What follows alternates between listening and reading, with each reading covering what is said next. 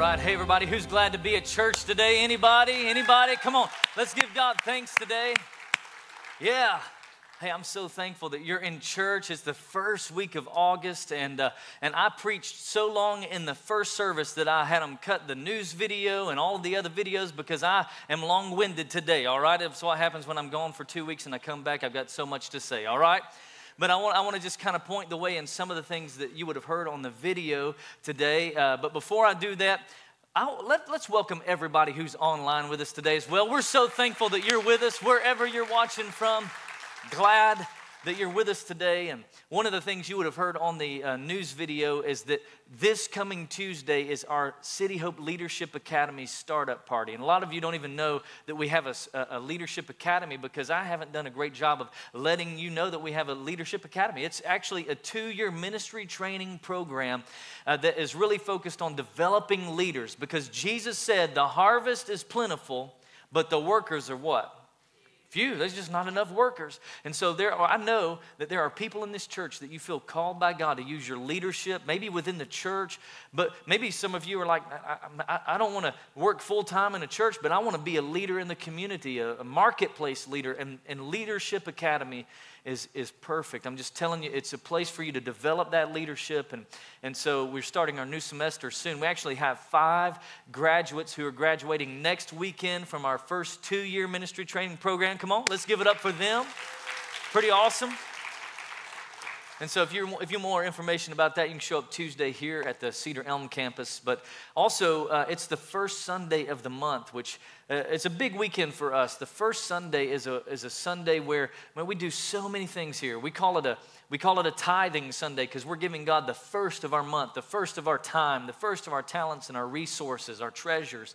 But also it's big because on the first Sunday of every month, we do baptisms. Come on, we've already baptized 4 people this morning. Got 3 more coming up in the next service after this service. So it's a way for you to take a next step. If God's worked in your heart, listen, don't wait.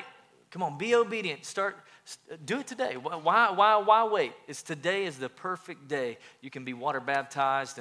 And then, of course, on the first Sunday, we always do step 1 of the growth track, which is kind of a membership class for us. It lets you know who we are as a church. And you can even go to that class and just to see if it's something that you think you want to be part of this church. There's no pressure or anything like that, but you might go to that and say, it looks good from the outside, but I don't want to be here. That's fine, whatever. We're not for everybody, right? But we do believe this. Everybody needs a church, right? And so we just try to tell you in that class who we are, what we believe, who am I accountable to, how do we handle church finances, all of that. And that's right after this service today, step 1 of the growth track. And then, of course, we got small groups coming up, everybody. We're launching small groups on August the 28th, and this is a great time for some of you to step into leadership, all right? Step into that leadership role and lead a group. You can get more information about that online, but we're kicking off a brand new series today called By My Spirit. And the reason every August we do a series that's really focused on getting us close to God. We always couple it with 21 days of prayer. Because what we're trying to do is, we know that we fall into the kind of the summer slump. Anybody else been in that summer slump out there? I've been in it, right? And so we're just trying to call us out of that summer slump and into a place where we're getting close to God again. And here's what I believe, that if you'll let God, if you'll open up your heart to Him in these 21 days, these next few weeks, I believe God can do something fresh and mighty in your life in this new season. Anybody else believe that with me today? I believe it wholeheartedly. Thank you, all 2 of you who agree with that. It's awesome. I do have a lot of content today, but if you help me preach, then I'll get through it a little bit faster, okay? All right? So this series is really a call for us to just kind of step out of that summer slump and into a fresh new walk with God. And our theme verse for this series comes out of the book of Zechariah. Zechariah was an Old Testament prophet. And it's this prophecy, this word of God came to Zechariah, and it was fulfilled in the New Testament. And I don't even have time to give you the full meaning of this prophecy. I'm going to give you the very last part of it today. In Zechariah 4:6, it says that the word of the Lord came to Zerubbabel, who was rebuilding the temple. And it said this, it's not by might, not by power, but I want you to say these 3 words with me, but by my Spirit, Come on, that's something we need to understand. It's not by our own ability. It's not by our own efforts. It's not by what we're able to do in our own strength, but it is by God's Spirit. Now, I'm feeling a little preachy today, okay? Normally, I kind of have a teacher kind of thing going on, but you know the difference between teachers and preachers is a teacher tells it and a preacher yells it, okay? So I'm gonna be a little preachy, a little yelly today. But I'm just telling you I'm on fire. It's shut up in my bones today, all right? And so here's the thing. The word spirit is so important. In the Old Testament, it's the Hebrew word ruach. You got to kind of add that hak in there to kind of get it just right. The ruach. In the New Testament, it's pneuma. It's where we get the word pneumonia. And in both cases, both of those words, it's talking about breath. Whew. That's what it's talking about, wind. And here's the thing about breath and wind. The thing about breath and wind is you know when you have it and you know when you don't. Come on, somebody. You know when you don't. And you're gasping for it. You're trying to get it. I want you to think about it this way. It doesn't matter if you have a sail on your sailboat if there's no wind.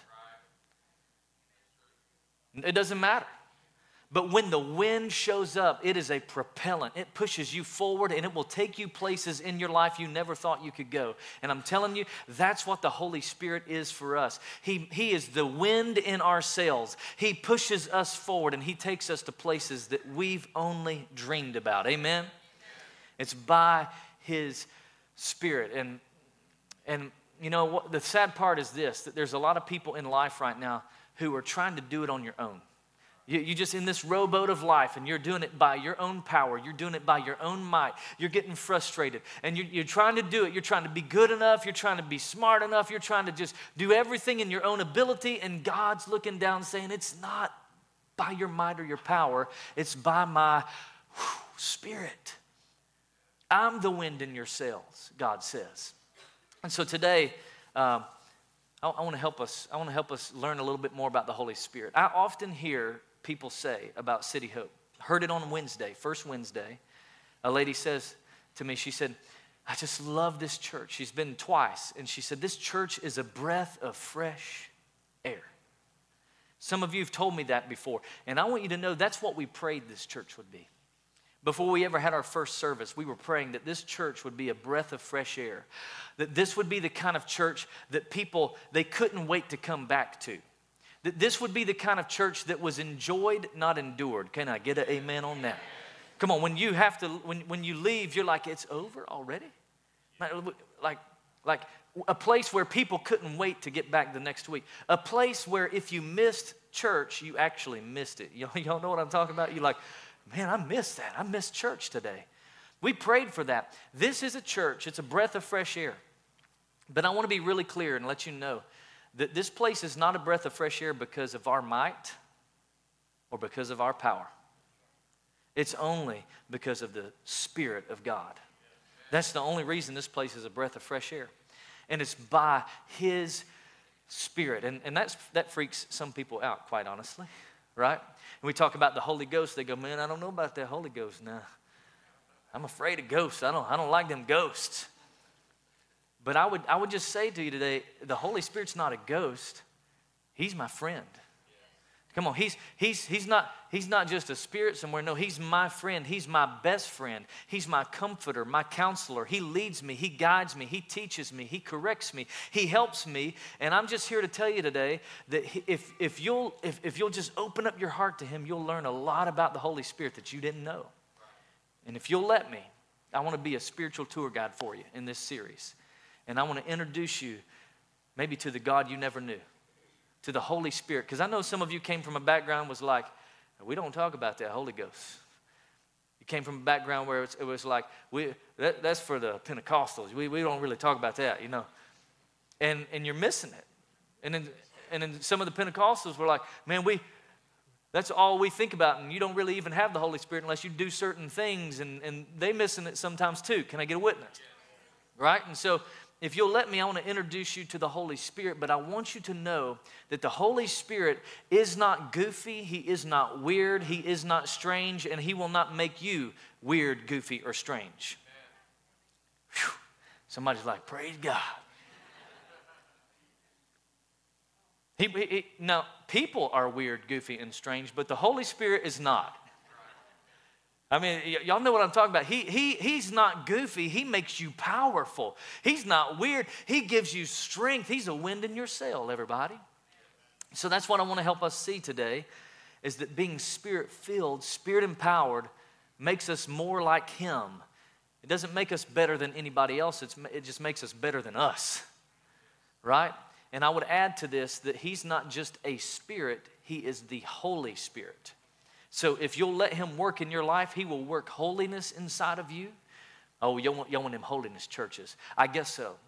Because we think that God wants to work on us. He wants to make us better than who we are today. He wants to deliver us from things. He wants to set us free from sin. He wants to work on our attitudes, on our actions, on our thoughts. He wants to work on our worries and our fears and anxieties. Come on. He wants to work holiness inside of us. So He's a Holy Spirit. And if we'll let Him, He'll make us into a brand new person. Amen? All right. So to understand the work of the Holy Spirit, we have to go first back to Jesus. Okay? Let's start with Jesus because He introduced the Holy Spirit to us in the New Testament.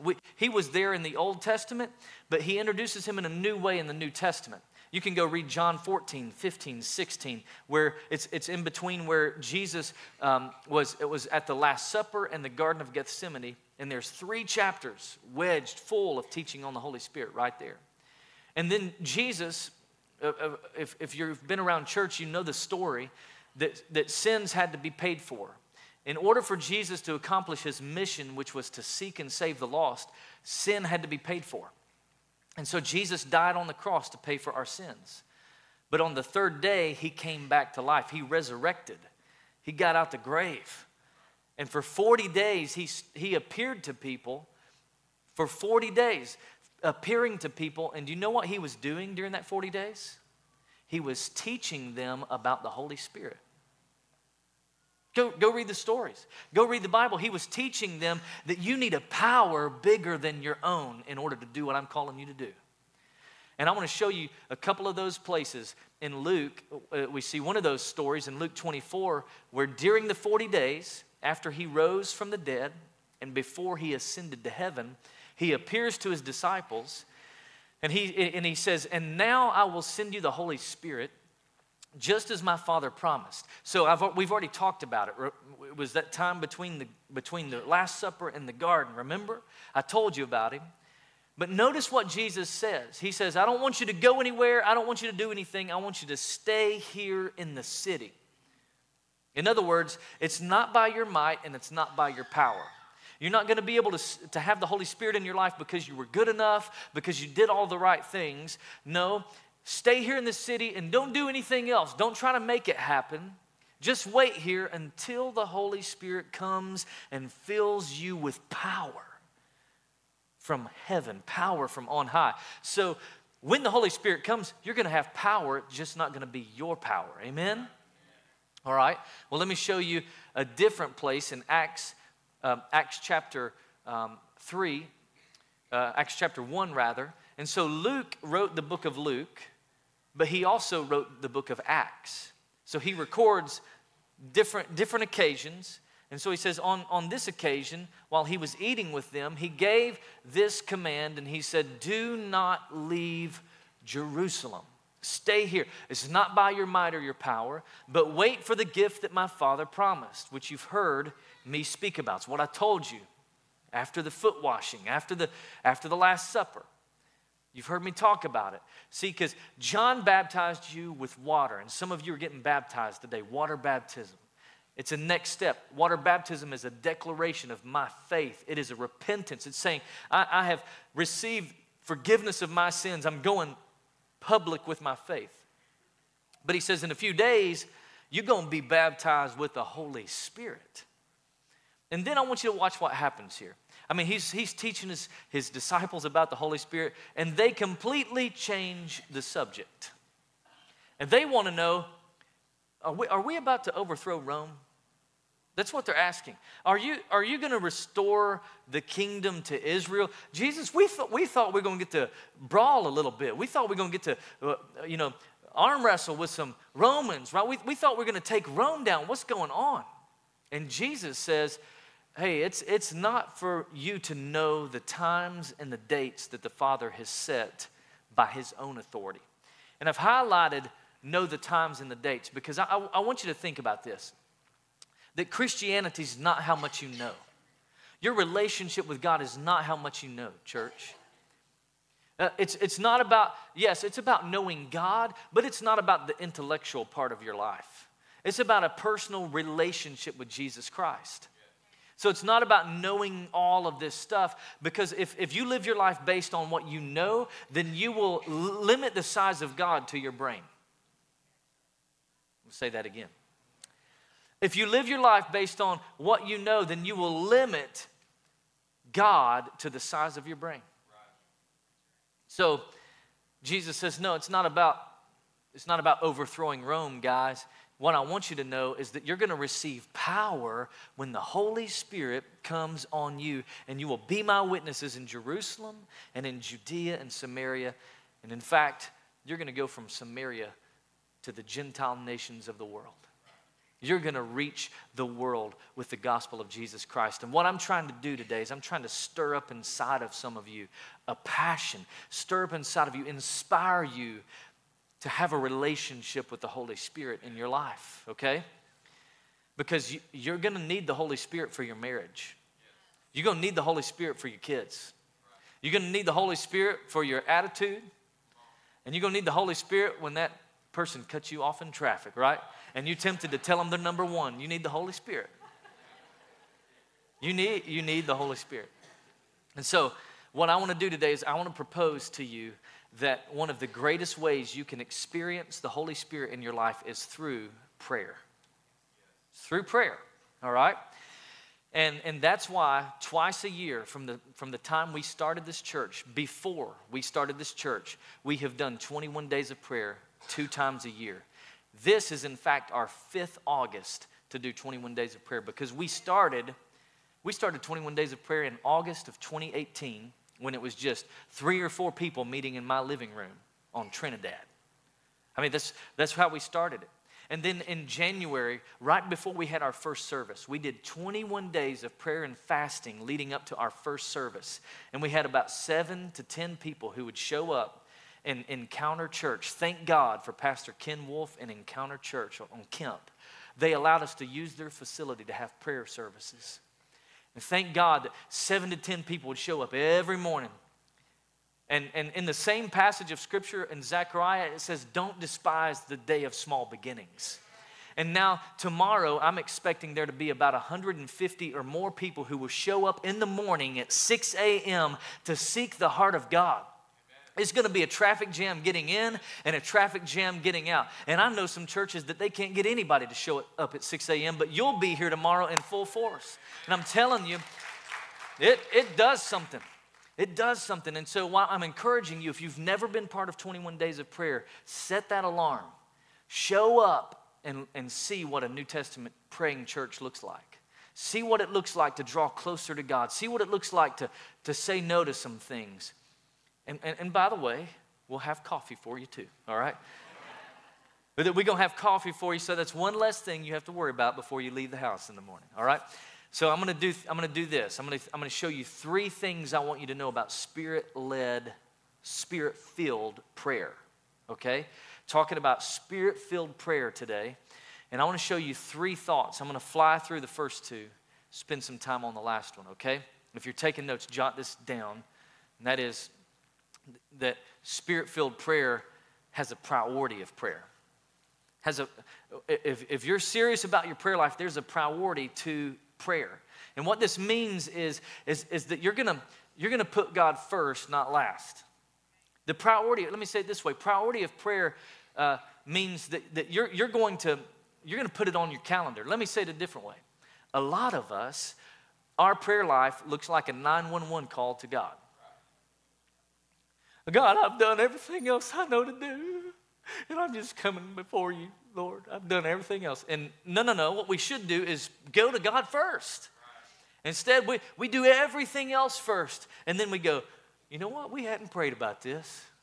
daggone, we need to pray. No, let's go to God first. Let's adopt this attitude that we're going to pray first. Everybody say those two words, pray first. In fact, tomorrow morning, when you show up for 21 days of prayer, there'll be resources all over the platform. There'll be prayer cards, and we have these pray first bracelets that literally just says pray first on it. And it's a reminder. All of those resources will be free. There's books that we'll give away to you to help you in your prayer life.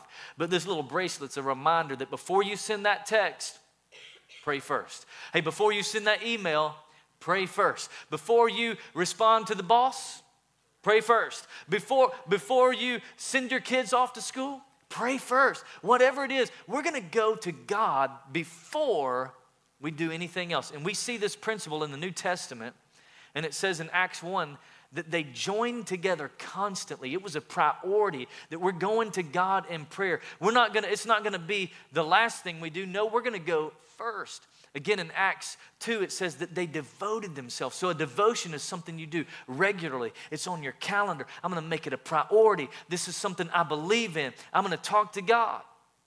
That's what they did. They devoted themselves to what? To church, to the apostles' teaching. That's what that means. They went to the synagogue. They went and heard the sermon. But they also devoted themselves to small groups, to the fellowship and the breaking of the bread. That's what small groups are. And they devoted themselves to prayer.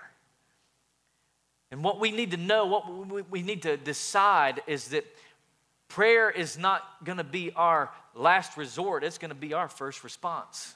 It's the first thing we do. It's the first thing that we do. All right, the second thing about Spirit-filled prayer is there's a plan of prayer. Okay, there's a plan of prayer. When you're growing in your walk with Christ, see, there's so many notes that y'all have. It's a booklet today. Come on, I had so many notes. It's a booklet. I love hearing that sound, by the way.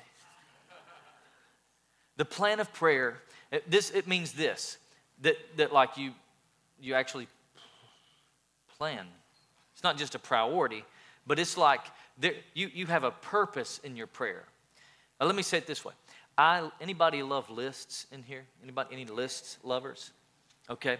I'm a detailed kind of guy. I love details. I love lists. I love lists so much that if I had a list of my favorite things, lists would probably be on that list. I love lists. I have on my reminders app on my phone, there's over 350 things. I'm constantly putting reminders, lists that I'm putting together. And I love making the list, and I love marking stuff off the list, right? Love that. Feels so good when I can get that whittled down a little bit. Well, I think there's something about God that's the same way, that He has a pattern to certain things, that there's a plan in your prayer life. It's not just throwing some Hail Marys and hoping that He catches the ball in the end zone, right? It's not that. This is different. This is a plan. Let me show it to you. Even Jesus had a plan, all right? The disciples went to Jesus in a certain place when He was praying, and as He finished, one of His disciples came to Him and said, hey, teach us to pray like that. Show us how to do that, just as John taught his disciples. And so Jesus said, this is how we do it. Da, da, da. Oh, this is how we should pray. And it became known as what? The Lord's Prayer. It's the Lord's Prayer. But I don't think Jesus ever intended for it to be like a 15-second prayer that you say before and after your sporting events. Come on, I've been in some locker rooms where the football teams kneel down and they say, our Father who art in heaven, hallowed be thy name, thy kingdom come, thy will be done on earth as it is in heaven. Give us this day our daily bread, forgive us our trespasses. We forgive those who trespass against us, and lead us not into temptation, but deliver us from evil. Thine is the kingdom, power, and the glory forever. Amen. And I'm like, well, hey, maybe God will hear that prayer. And I don't know what it has to do with sports, but it's popular, right? We pray. I guess it's kosher enough to be acceptable to pray. But it's not like He's a genie in the bottle, everybody. We just pray this prayer and then He answers all of He's going to help us win the game. No. Jesus, I think, meant it to be an outline for prayer. He meant it to be a pattern for prayer. And he said this is how you should pray. Our Father who is in heaven. In other words, God, we don't see you as a cosmic killjoy. You're not some distant God who is hard to get along with. No, you're relational. You're my Father, and I worship your name today. I thank you for who you are. You're my Abba Father. You care about me. There's a relationship here. And then he says, hallowed be your name. In other words, you need to begin to worship the name of God. It's not to just say, hallowed be your name. Like who says that? Hallowed be his name. Nobody says that. It's a pattern to worship the name of God. So in my prayer time, I'll say things like, God, I thank you that you're my pastor. I thank you that you are my provider. I thank you that you are my peace. You are my physician. You are my path to righteousness. You're my personal friend. You're my protection. You give me purpose in this life. You're Jehovah Jireh, Jehovah Rapha, Jehovah Nisi, Jehovah Sidkenu, Jehovah Shammah. It's the names of God, and I'm worshiping his name. It's a pattern to pray. And then he says, don't pray for your will, pray for his will. Your will be done. Your kingdom come. Do you know what his will is? His will is that none should perish. Do you know? So when you pray his will, that means you pray what's on his mind. Do you know what's on his mind? His kids. You know what's on his mind? People who don't have a relationship with him. What's on his mind is people who are far from him. And he's saying, hey, would you pray for my lost people? Would you pray for them that their eyes would be opened and that they would come to have a personal relationship with Jesus Christ? And then say, God, give us our daily bread. And what you do here is you say, God, I'm dependent upon you to meet my needs. I'm dependent that I know that you're my provider. I know that I can't do anything without you, that you are my sustainer and you are my source. Come on, I'm preaching better than y'all. Amen. And then, hey, forgive us our debts. Forgive me for my sins. And forgive the people who've hurt me, God. In fact, in one place, Jesus says, your Father in heaven won't even forgive you if you haven't forgiven the people who've hurt you. So you got to get your heart right with God and get your heart right with other people. Forgive. And God can forgive. And then we move into what we call spiritual warfare, which is it is what it is. And that just means, God, don't lead us into temptation, but deliver us from evil. Well, why is it spiritual warfare? It's because there's an enemy, the devil, who roars around. He's roaming the earth like a roaring lion, looking for somebody whom he may devour. He's an enemy who comes to steal, kill, and destroy. But Jesus came to give us life. So we don't have to fight for victory. It's not like we're trying to win the victory. No, the battle is already won, and we're fighting from a place of victory. Amen.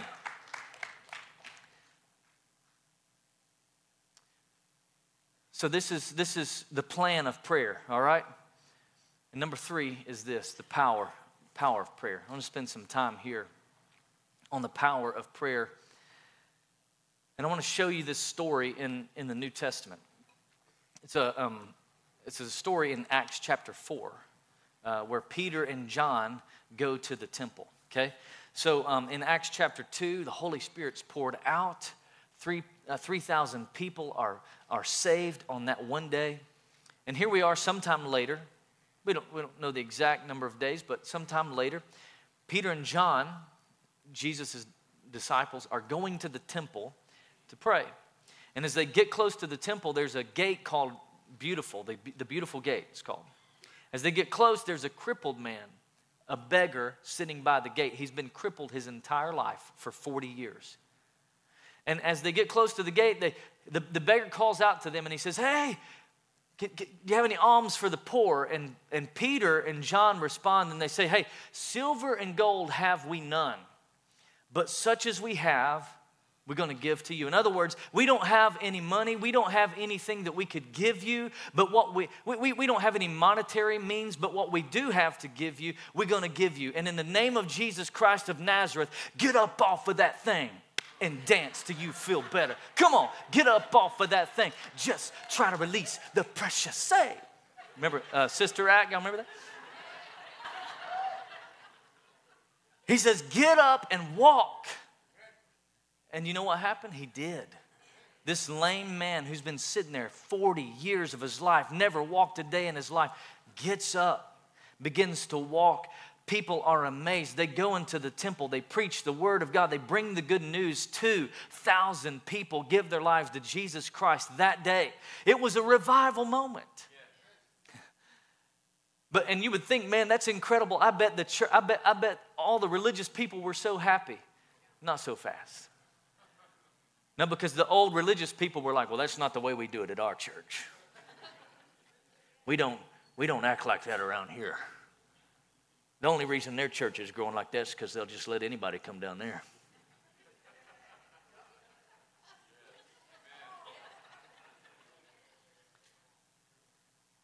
It's kind of the point, right? They're arrested. Peter and John are arrested by the religious leaders.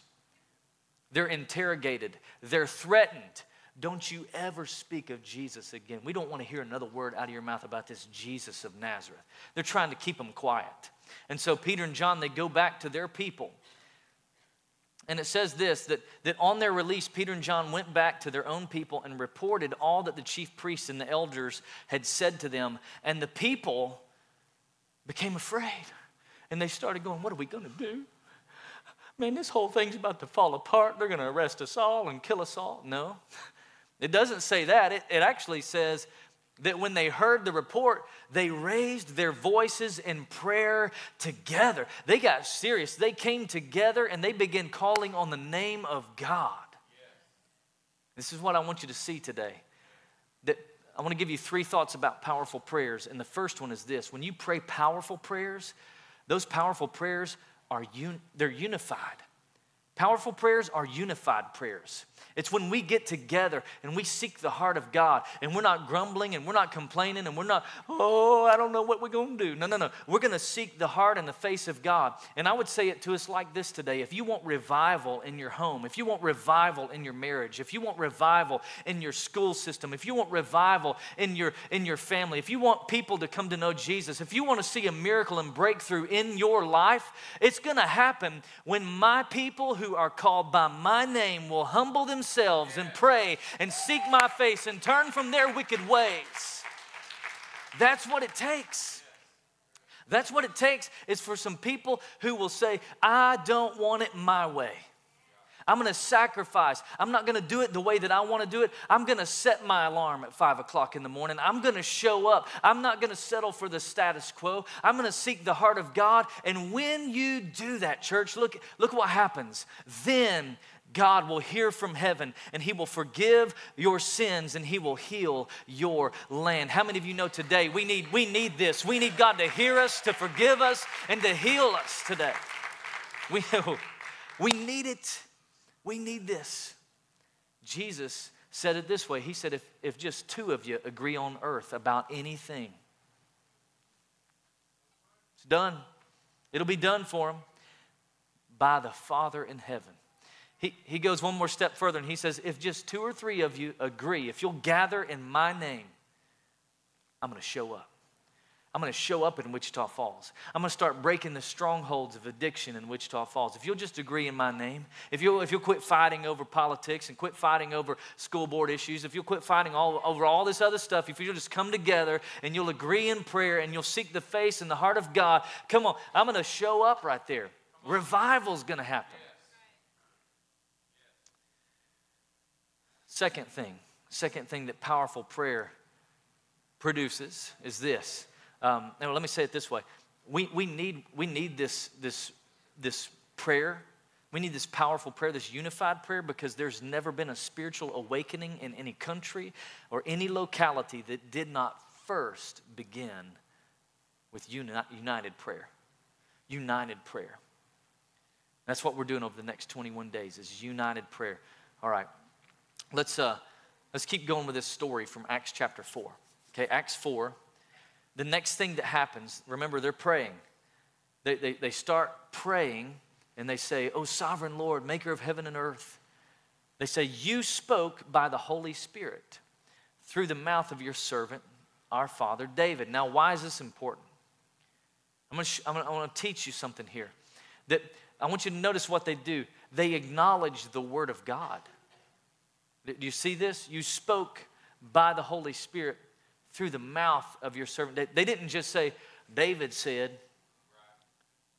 the Bible says. No, you said. And right now, in our culture, there's a generation of people who are rejecting Christianity, and they're deconstructing the Bible. And they're saying you can't trust the Bible because it was written by imperfect men over thousands of years. You just can't trust the Bible. But I want to tell you today, church, it's the most authentic and authoritative and absolute document on the face of the earth. And it wasn't written by fallible, imperfect men. It was written by the Holy Spirit, who used imperfect men to hold the pen. Right? Sometimes God uses donkeys. I was going to say another word, but there may be children in the room. I don't want to. Spoke through the Holy Spirit. All right, here's the second thing. I want you. This is so good, so powerful. You need to make a note of this. All right, that powerful prayers are scriptural prayers. It's a scriptural prayer. Right? So we're not just praying what we feel, we're not just praying what we think.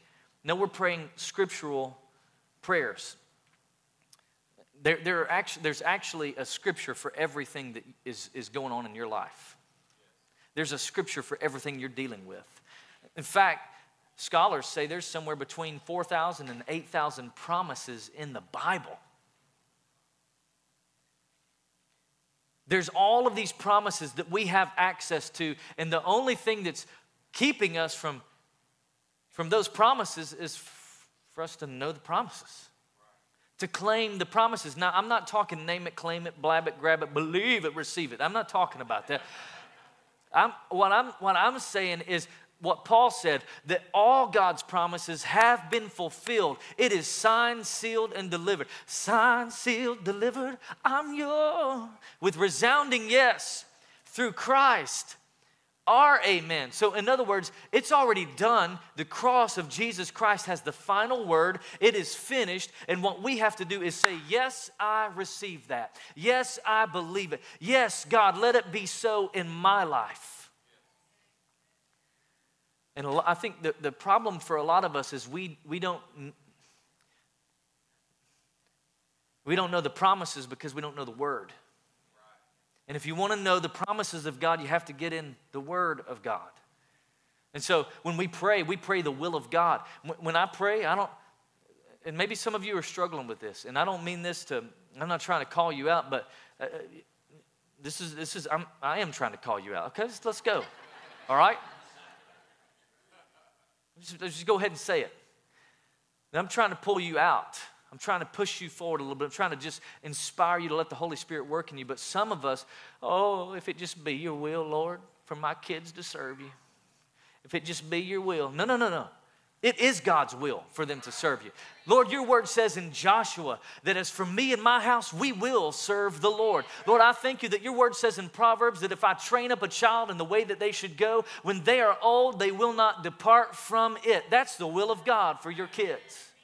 You begin to declare and proclaim the word of God. Oh, God, if it just be your will for you to heal me, I'd appreciate that. I wouldn't want to heal you either. If you want to, God. No. He can do exceedingly abundantly above all we ask or think. By the power of the Spirit that works in us. That's how he does it. Oh, if it be your will to heal me. No, I thank you, God, that your word says in Isaiah 53 that you were wounded for my transgressions. You were bruised for my iniquities. The chastisement that brought me peace in my body to heal every area where I am diseased, it was upon you, and by your stripes I am healed. That's the word of God. Oh, if it be your will to take care of me financially, Lord, I just would appreciate it. If it be your will. No, your word says in Philippians that my God, who supplies all of my needs, he'll supply them according to his riches in glory. Oh, if it just be your will for the church to survive. There's so many mean people out there persecuting us and whatnot, and it's just hard to stand these days. No, I thank you, God, that your word says, Jesus proclaimed, I will build my church, and the gates of hell won't prevail against my church. We pray that. It's scriptural. I'm just so afraid. I'm just so afraid. Lord, if it be your will, take this fear from me. No. Psalm says that the Lord is my light. He's my salvation. Whom shall I be afraid? The Lord is the stronghold of my life. Of whom shall I fear? Come on, it's scriptural prayers. I'm just trying to stir you up, church. Trying to stir you up. So here's what you need to know is God's will is in His Word. You want God's promises? Get in His Word. You want His will for your life? Get in His Word. Pray His Word. Pray His will over your life. And then number 3, I'm going to get to that in just a second. Let me show it to you in the Scripture.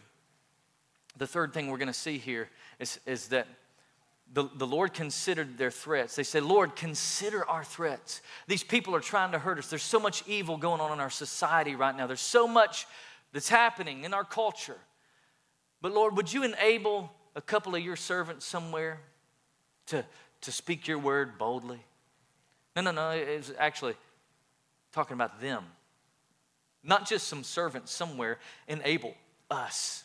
Enable your servants. Lord, we're your servants. Sometimes we're putting the onus on somebody else to tell our family about Jesus. We're putting the onus on somebody else to tell a co-worker about the goodness of God. And they said, God, enable us to speak your word with great boldness. On us. Stretch out your hand and heal. Come on, I'm expecting God to heal some people in the next 21 days. Lord, stretch out your hand and perform signs and wonders. I don't know about you, but I believe God's still a miracle-working God. I believe that He can still heal and He can still empower. He can still do wonders in the land through the name of your servant Jesus. And after they prayed, the place where they were meeting was shaken, and they were filled with the Holy Spirit, and they began to speak the word of God boldly. That's one of the things that happens when the Holy Spirit, when you are filled with the Spirit, there's a boldness and there's a power that comes on you. And here's the third thing I want you to know. When you pray, a Spirit-filled prayer is a bold prayer. It's a bold prayer. I've already probably offended some of you today. I'm sorry. But I want you to know that bold prayers are not timid and lackluster. Bold prayer. Can I just say, I think sometimes our timid prayers that lack faith insult God. Here's why I believe that. I quoted this scripture a minute ago. It's because He can do exceedingly abundantly above. But how does He do it? According to the Spirit's power. What power? The same power that conquered the grave lives in you and me. It's the Spirit of God that raised Jesus Christ from the earth. And if He can raise Jesus Christ from the dead, come on, I think He can take care of our needs. I think He can meet us right where we are. So it's time to just start believing and praying bold prayers. James says it this way. James 5:16 says that the effective, fervent prayer of a righteous man availeth much. Effective, fervent. That little phrase is Greek energeo. It means energy. It's where we get our word energy. And what God is looking for is a group of people who will pray with some energy. They'll pray with some passion. They'll pray with a desire to see God do incredible things. He's looking for a group of people who will be desperate enough to pray with some energy, who will be desperate enough to wake up early in the morning. Why? Because God honors bold prayers, because those bold prayers honor Him. Amen. He's looking for somebody who will pray the hard prayers. Pray the hard prayers. Steve, will you let me have that, my staff. Some of y'all, it's been hard to deal with this morning. We're going to... I'm kidding. But in between the Old and the New Testament, there was about 400 years of silence. 400 years where God was silent. No prophets, no messengers, no miracles, no scripture was written. 400 years, nothing. And the people are going, where's God? Where's God? It was a crazy time. And just before the generation of Jesus came along, it was so bad, there was such a severe drought in that season that they thought that they might lose an entire generation of people to famine because the drought was so bad. We're in a drought right now. This drought was so bad they thought they would lose an entire generation of people. But there was one man named Honi. Mark Batterson writes about him in his book, The Circle Maker. And I would encourage you to read that book. It's a powerful book. Honi's not in Scripture. He's not in the Bible, but he's in Jewish history. And Jewish history books tell about a time when Honi came out among the people and he drew a circle in the sand. And he said, I'm not leaving this circle until God shows up. In fact, he prayed this prayer. He said, Lord of the universe, I swear before your great name that I will not move from this circle until you have shown mercy on your children. And history says that immediately it began to rain. Sprinkles. And the people begin to look up and they begin to catch the raindrops in their mouth. The children begin to play in the streets. Children, some of them had never even seen rain before. But Honi didn't rejoice. Honi stayed, knelt on the ground, and Honi said, not for such rain have I prayed, but for a rain that will fill cisterns, pits, and caverns. And the history books say that at that moment it became such a torrential downpour that people began to flee for the Temple Mount because they thought it was about to be a flash flood. That the size of the raindrops were the size of eggs. Started destroying rooftops. It was a big day. But not Honi. Honi stayed in the circle. He didn't flee. He stayed in the circle and he said, not for such a rain have I prayed, but for a rain of your favor and your blessing and your graciousness. Honi stayed in that circle. He said, I'm not leaving here until I see this. And immediately the torrential downpour became a slow, steady rain that filled pits, cisterns, and caverns. What Honi knew was he knew that they didn't just need rain. They needed a rain of God's presence in their life. They needed a fresh touch from heaven in their life. They needed an encounter with the Holy Spirit that day. And here's what I'm saying today, church, is that it's time. I think God is looking for some people who will just draw a circle in the sand and who will say, I'm not leaving this circle until you heal my marriage. I'm not leaving this circle until you restore my health. I'm not leaving this circle until my kids come back home. I'm not leaving this circle until you break through my addiction. I'm not leaving this circle until you meet me right where I'm at today. God's looking for a group of people who will be desperate enough to pray bold prayers. Bold prayers. I want you to stand up on your feet with me today. You say, Pastor Ben, what has gotten into you? 2 weeks off, you came back. I tell you what's gotten into me is I'm just trying to stir us up today. I'm trying to say, hey, 21 days is coming. Let's get up out of this summer slump and let's start drawing some circles around some things. Let's start believing God for miracles. Let's start believing God for signs and wonders. Let's start believing God for our marriage. Let's start believing God for greater things to happen in Jesus' name. Lord, we pray today. Come on, let's pray, church. Let's draw some circles around things in our lives right now. God, we praise you. We worship your name. We thank you that you are the God of more than enough. You are El Shaddai. Lord, we worship you. And Lord, we pray for the marriages of this church. And we thank you that there is unity. And we thank you that there's togetherness. We thank you that you're healing people, God. We curse heart disease. We curse cancer. We curse rheumatoid arthritis. Lord, we declare that you are the God who heals us today. Lord, we declare that you're with our students as they go back to school, that our men and women will rise up, our young men and women will rise up to be the men and women of God that you called them to be.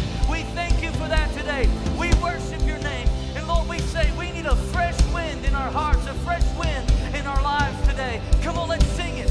We need a fresh wind. Come on, declare a presence. The fragrance of heavens. Pour your spirit out. God, pour your spirit out. Pour your spirit out. Holy anointing. A holy anointing. The power of your presence. Pour your spirit out. Pour your spirit out. We need a fresh wind. The fragrance of heaven. Pour your spirit out. Pour your spirit out. A holy anointing. The power of your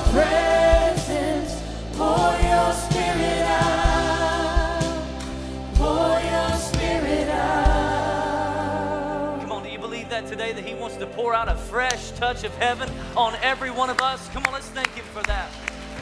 Thank you, Jesus. We need a fresh wind today.